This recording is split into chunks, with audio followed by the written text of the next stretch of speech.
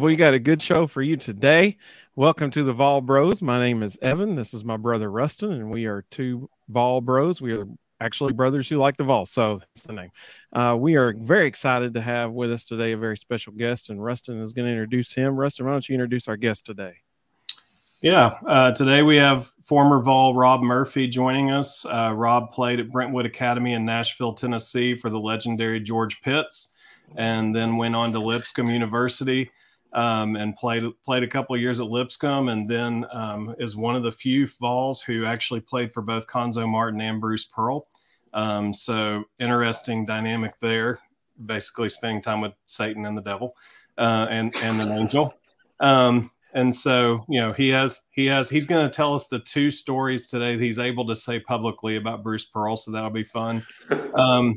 But Rob is also the founder and CEO of Affinity Recruiting and Consulting. And I have the benefit of getting to work with Rob. And so we have a lot of fun just sitting and talking basketball and telling stories and keeping up with Tennessee basketball and who are now, according to Ken Palm, the number 2 team in America. Excited to hear his thoughts on the Vols and on all things basketball. But more importantly, the two stories that he's able to tell about Bruce. Excited to hear that as well. Well, thank you guys for having me. I do love the Vols, and I am very excited about our current team. We had some pretty good teams back in the day too, and looking forward to sharing whatever you guys want me to share. Well, Rob, go ahead. I have a surprise for you to start off our time. You didn't know we were going to do this. Okay. You mentioned back in the day. So I'm not sure if you're aware of this, but I'm going to share my screen. Did you know that there is still a photo album of you on Tennessee's website? I did not. I think we're going to need you to take us through some of these photos here. Like, hey, I mean, this one, it almost looks like you're running the point on this one here, Rob. Yeah, I mean, that's very astute of you, Evan. That is what that looks like. And I can tell you that my facial expression is of someone who doesn't normally go in the game. I am a deer in the headlights right here. I believe this is when Kentucky came to town, and I got to, spend 30 seconds of my life guarding Anthony Davis, who is better than me. I think that's a fair assessment. Yeah. And is that UNC Greensboro? Is that who that's in that photo? Yeah, that looks right. This looks almost posed. I'm not sure how it's even possible for me to look so posed in an in-game action shot. It looks like I'm holding that pose in the green room for my team photo with that, trying to suppress a smile face right there. But yeah, that looks like some live action. I love this one. Look at Rob bringing the energy from the bench, man. That's what I'm talking about. Feed the floor, baby. Feed the floor. Okay, I am feeding the floor, and I have to say, I've actually never seen that photo. So thank you so much for sharing that with the world, Evan. I'll be honest, I didn't know he found these either. I'm seeing this for the first time too. Good times. That's what I'm talking about right there. That's a good one there. Actually, I don't know how many of your listeners are fans of The Office, but Evan, if you want to go back a couple of photos to the bench photo, does anybody remember the episode of The Office when Andy and Dwight's billboards get defaced because, as Jim put it, there was an opportunity there that someone took advantage of? Well, I hate to say that a similar opportunity has been presented here. That's as far as I'll go with that. Now, this one intrigues me. How many times were you made available to the media, Rob? Oh, Evan, it was probably once a year. My quotes were so good they couldn't handle too much of it. And then that's a good one there now. Oh, that needs to be on a wall. Is that in Pratt or is that in Stokely? I'm going to put that picture on my 4-year-old daughter's wall in her bedroom, so if she thinks any monsters are in the room, she can see me scaring them away. Now, I think we got one more here. Oh, we got two more, actually, because that's a sharp one there. I remember that. I think that was the picture that got me my wife, Lindsay Murphy. My favorite part of this one is that the hand is under the arm, so we can push the bicep out and make it look bigger. 100%. That's quality. That's quality posing right there. You've taken a Good team photo strategy. before, Rustin. You know how it works. Oh yeah, yeah. You gotta have the right angle. This is the one that's my favorite right here, because Okay. I know the story behind this already. Jarnell Stokes and Jordan McRae were like, Rob, man, we really want to get a photo with you. Can you please give us some time here to get a photo? And you acquiesced and allowed them to.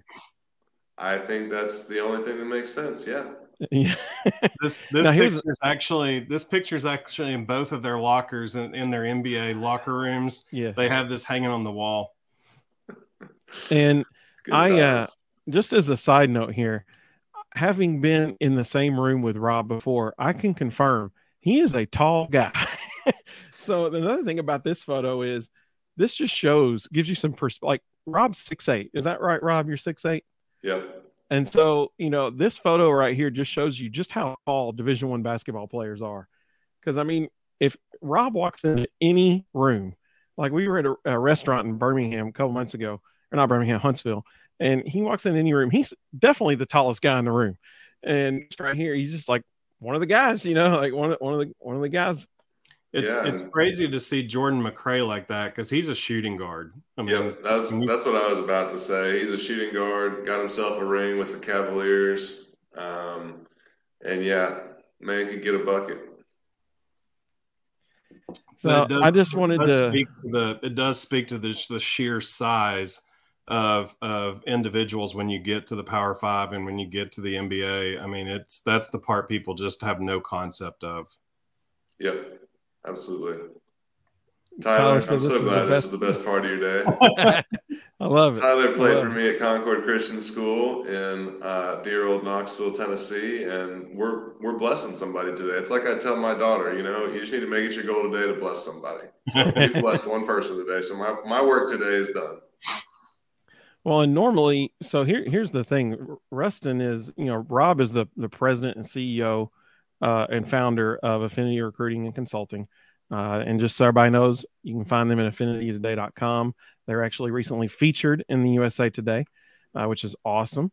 Rustin is the president of the consulting division of Affinity Recruiting and Consulting. And so having two higher ups at Affinity today, I think we can say that unofficially that Affinity Recruiting and Consulting is sponsoring today's episode. I think that's a fair assessment. Absolutely. Checks in the mail. And Rob, let's be honest. For Rustin to ask you his questions here, let's be honest. You have accomplished some awesome stuff. I mean, my goodness, you got to play basketball at the University of Tennessee.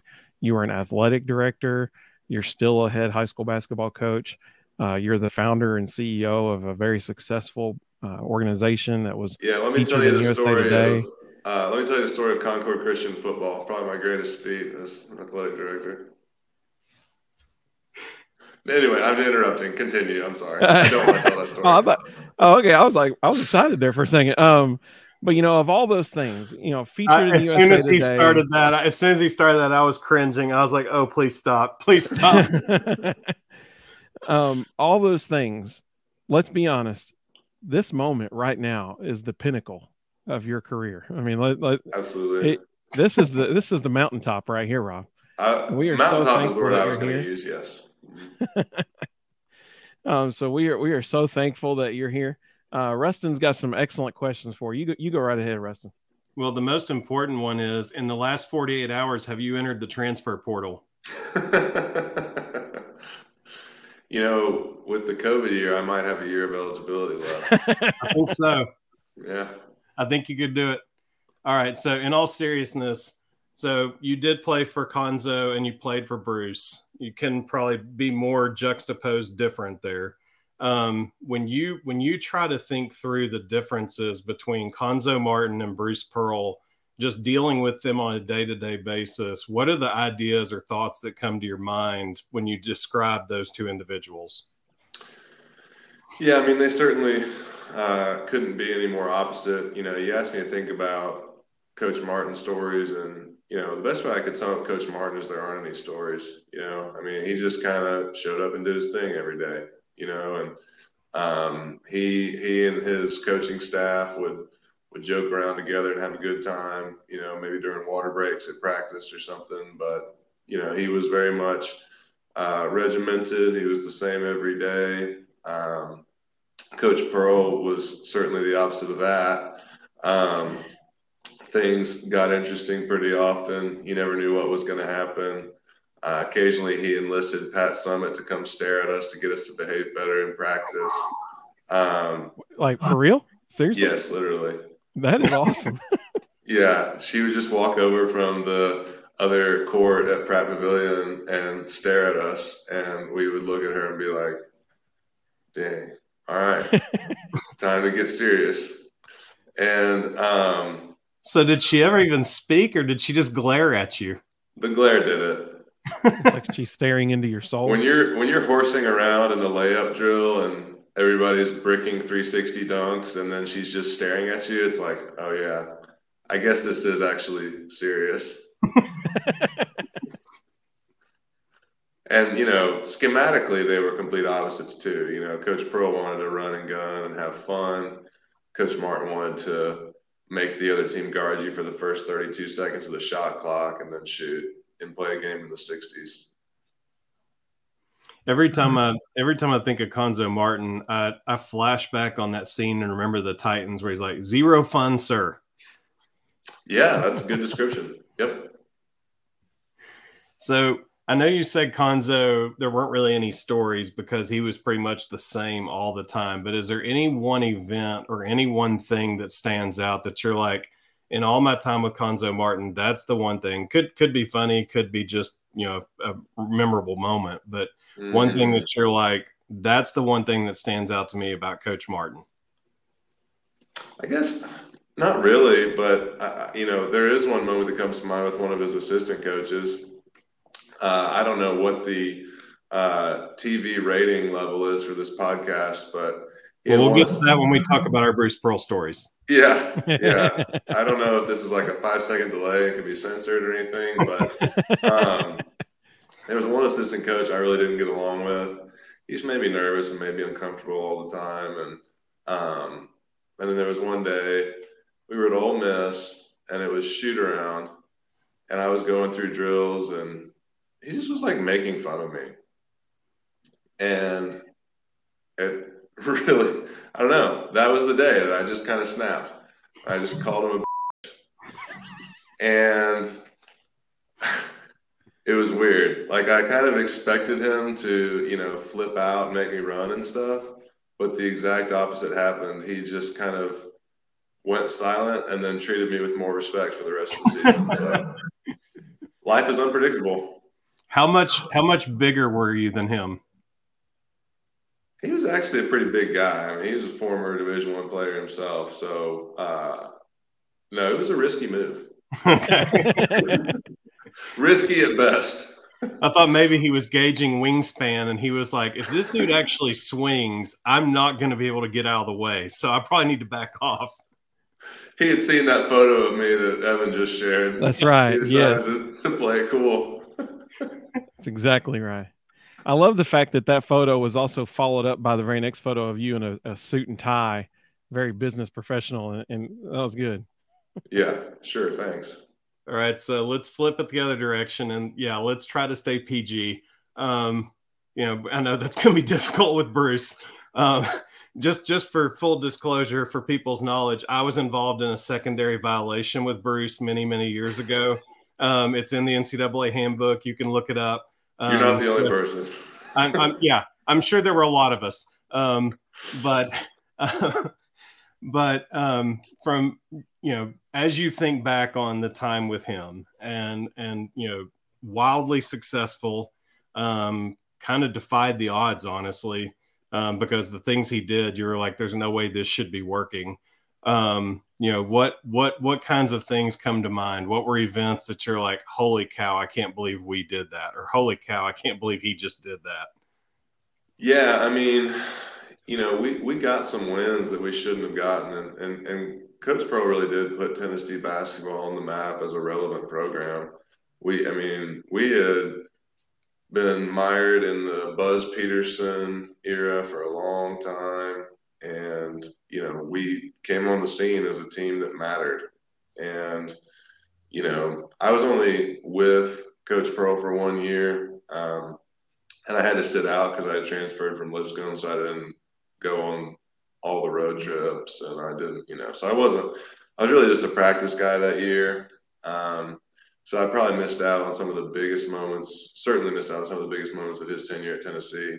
But no, he was fun. He expressed a whole lot of gratitude for me joining the team. And I don't know if he really meant it or not, but it made me feel really good at the time. He said that it was a blessing from God to be able to get a big man with Division I experience to walk on and to show up unexpected. And so I was like, hey, well, you're the only one that's called me a blessing from God today, so I like that. And be a blessing, Coach. Yeah, I'm always up for being a blessing. But then no, it was certainly always interesting. He was funny because he would fly off the handle at random times and in different ways. He one time apologized to me like 10 seconds after he just blew up on me for no reason. And then he came back literally 10 seconds later. He was like, I'm sorry, man. I don't know what that was. That was too much. I was like, thanks, man. That's nice. Probably the funniest single comment he ever made is when he got suspended for that Georgia game and had to watch from home. Some like 19-year-old student reporter with gel in his hair, and some interesting. I don't know. He's just a shy little kid. May have still had braces. Pretty sure he did. And he's like, so Coach, what do you think you'll be doing during the Georgia game tonight while the game's being played? And he just goes, I don't know, bud. Probably having sex with my wife. And the kid just like stared. And so many of the quotes that he had just were never printed or published. Like that kid wasn't going to take that back to his journalism class. And so, moments like that just got lost. But I'm glad I can share them today. Probably the meanest thing that he ever said was we had a kid.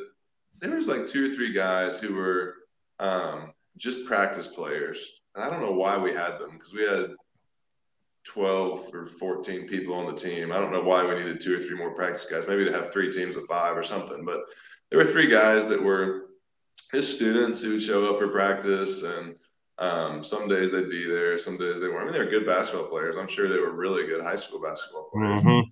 And there was this one kid, and I mean, like, he didn't have to be there. He was not getting anything in exchange for being there. He was in a film session and just sitting there for like an hour and a half watching film, bored out of his mind. It's game film. He's not in the film. It's not practice film. He's just sitting there watching this breakdown game film, stop and start every 4 seconds. Super boring. And so he's sitting there. He's in the back row. He has a glass eye, side note, but he falls asleep. And Coach Pearl turns the lights on just in a rage for some reason and picks him out in the back row, not even a player on the team, and just goes, hey, you only got one good eye. You better keep it focused on me. What? And Steven, his son, in the moment. We can get to him in a second. Sure. Well, he just goes, what the hell, Dad? Like, this kid doesn't have to be here. Like, shouldn't even be here in this film session. If he wants to sleep, he can sleep. He's probably tired. And Steven was a player at the time. He wasn't an assistant coach, right? Oh, no. So, and Steven was on the team at the time. Yeah. And so, and then like 30 minutes later, as practice is starting, he did like pull Corey and poor kid to the front of practice and just profusely apologize to him. But anyway, you asked for 2 things, so there's 2 things. So you did play with Steven. There's been a lot made of Steven over the years afterwards. He's kind of been a real polarizing individual. Anything that stood out from your time with Steven? Everybody that I know who knows him is not a huge fan. So I'm not going to repeat any of the stories they've told me about him. But is there anything that you are able to share that, it's like, holy cow, I can't believe this dude did this? Steven doesn't like me. I don't like Steven. And I think that anything further than that is kind of in the if you don't have anything nice to say, then don't say it situation. So it is amazing. It is amazing when I talk to people who have been around that program or around him as an assistant coach, how many people have that exact same response. It's like, I just can't even talk about that guy. Well, and then we've had mutual connections or friends that will ask him about me, and he'll say negative things about me. Like, we're both in our 30s, and it's like, we weren't friends. We didn't talk. We didn't do it. We just didn't have very much interaction. I mean, we almost did get in a fight on my very first practice ever at Tennessee. We started chirping really hard and almost fought each other. And it was like my first day in practice, smooth move, getting in a fight with the coach's son on day one. But, after that, we just never saw each other or talked to each other. And whatever. We're done. So not only did you play with Stephen Pearl, but you got to play with a well-known rap artist, Ronaldo Woolridge, aka Swiper Boy. Hey, he's rocking and rolling now. So how many years did you play with Swiper Boy? I think the whole time. I think 3 years. Yeah. Did he ever freestyle in the locker room or anything? He did. And he's good. He's really good. Y'all got private concerts right there, man. We actually were pretty good buddies. We spent some serious time together. I mean, of guys on the team, he might have been my closest friend. I mean, he and a couple other guys came down on spring break to Lindsay, my wife, who was then my girlfriend. Her grandparents had a condo at the beach, and Ronaldo and a couple other guys came down to the beach with us for spring break one year. So, we spent a lot of time together. I love that guy. He's hilarious. And he really is good at rapping. And some of the stuff he's put out is ridiculous, but a lot of it is actually pretty darn good. Yeah. Well, hey, so you've already kind of mentioned this year's team a little bit. I would imagine potentially playing for Deacon Barnes might be a little bit different than playing for Bruce Pearl. Yeah. But yeah, that's probably fair. Fair. When you saw them play in the Battle for Atlantis this year in 3 straight days, and they come off with 3 really impressive wins, especially over Kansas. My goodness, that was a great win. What were your impressions of that team coming out of the Battle for Atlantis this year? I mean, they look amazing. They're huge physically. I mean, I would be like the 6th tallest player on the team. To have multiple 7-footers who are competent, can play in the game. Now, we got to get my buddy Euros to stop dribbling the basketball. But to have multiple competent 7-footers, the physicality that they play with, the hustle they play with, their defense is unbelievable. I can't imagine trying to score on this Tennessee team. That must suck. I mean, you got scrappy guards everywhere. You got at least one 7-footer around the rim at all times. They're physical. They try to turn the game into a street fight. It's a tough defensive team, and you got some threats on offense as well. When you watch them, because a lot of people watch a game and they don't really understand the internal workings of what's happening on the court. When you're watching them, what are the things that they do that you're like, if you were on the opposing sideline and you're a coach facing them, what are the things that they do that you're like, nope, don't like that? To borrow from Michael Scott, nope, right. Don't like that. About the Sabre canteens, yes, I use that quote all the time. All right. If I was an opposing coach going against the Vols, it's just, I mean, you got to focus on stopping them and boxing out. because you're just not going to score a ton of points. I mean, you can draw up whatever you want to draw up, but a team that's able to pressure the ball like that on the perimeter and then have the rim protectors that they have and play as physically as they do and rebound as well as they do, you're just not going to get to 80.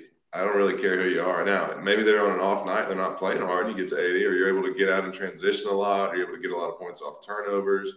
I mean, if I were strategizing to coach against them, I would pressure the length of the court the whole game. I would do multiple press packages, man zone, some matchup zone. Just try to change it up in the backcourt. Do anything you can to get some turnovers and some live ball turnovers and some transition opportunities. Because, man, once you settle in to trying to score in the half court against their set defense, you better hit some threes, because I don't know how else you're really going to consistently manufacture points. So you got time for at least one more question? I got one more question for you. All right. So as we all know, especially Vol Twitter is known for its even keel and their rationality and composure. Nobody really flies off the handle on Vol Twitter ever. Right. When I think Vol Twitter, the first thing that comes to mind is poise. Yes, absolutely. That's a good word for it. Yes, poise. Sometimes Vol Twitter has been accused of being maybe having some conspiracy theories about how the media views Tennessee, this kind of stuff. And so something happened this morning, and I just want to recap what's happened the last week in Tennessee athletics. And then I want to ask you a question if you saw this kind of thing when you were in school at Tennessee. So within the last week, here's what's happened. When the final college football playoff rankings were released, Alabama was ranked higher than Tennessee despite head-to-head and every other criteria, even though Florida State was ranked ahead of LSU because of head-to-head, and Oregon State was ranked ahead of Oregon because of head-to-head. So even though those criteria were used for those teams, that was not used for Tennessee, Alabama. And a lot of people were like, what's up with that? Then Hendon Hooker is named the SEC Offensive Player by the Year by the Associated Press and the coaches in the SEC. But he was not a Heisman finalist. Josh Heupel was named Coach of the Year in the SEC, but he was not included in the list of finalists for the national award. Which is 8 coaches. So just with all that, you could kind of already think that's in 1 week. That does seem kind of shady. Well, then here's what happened this morning. So this morning, by the way, the Biletnikoff Award and the Maxwell Award, all those major awards are being handed out tonight in New York City. Hendon Hooker was a finalist for the Maxwell Award. Jalen Hyatt was a finalist for the Biletnikoff Award, which is given to the best wide receiver in the country. Those are handed out tonight on ESPN. This morning, an ESPN college football national analyst on ESPN's website was answering who he thought should win each award. Now, Bill Martin is the communications guy for the football team, and he is awesome. So we've shown his tweets on here before. I'm going to show you a tweet from him today, actually. This happened this morning. So he screenshotted the article, and the guy said that Marvin Harrison Jr. should win the award because the 3 finalists are Jalen Hyatt, Marvin Harrison Jr. from Ohio State, and Xavier Hutchinson from Iowa State. And he said Marvin Harrison should win it because one of the reasons was his 12 receiving touchdowns were tied for the national lead. Now, Bill Martin said, actually, Jalen Hyatt's 15 receiving touchdowns for Vol football this season are actually tied for the national lead with Houston's. I can't remember the gentleman's first name, last name Dell. The 15 were 3 better than the next closest Power 5 player. So this ESPN national analyst guy didn't even know who the leading receiver in the country were. Now, here's why I find this interesting. It took me like 5 seconds to just Google who's leading the country in touchdowns. And up at the very top, it says Nathaniel Dell, Houston, Jalen Hyatt, Tennessee, 15. Then there's another guy from UTSA who's at 14. And then there's a 3-way tie for third. And Marvin Harrison Jr. is there. So then this morning, man, Twitter was blowing up. Like, if you don't think the jig is up, man, you know, these people already got it playing. They're already like promoting this false narrative and that kind of stuff. So one of two things happened this morning. One of two things happened.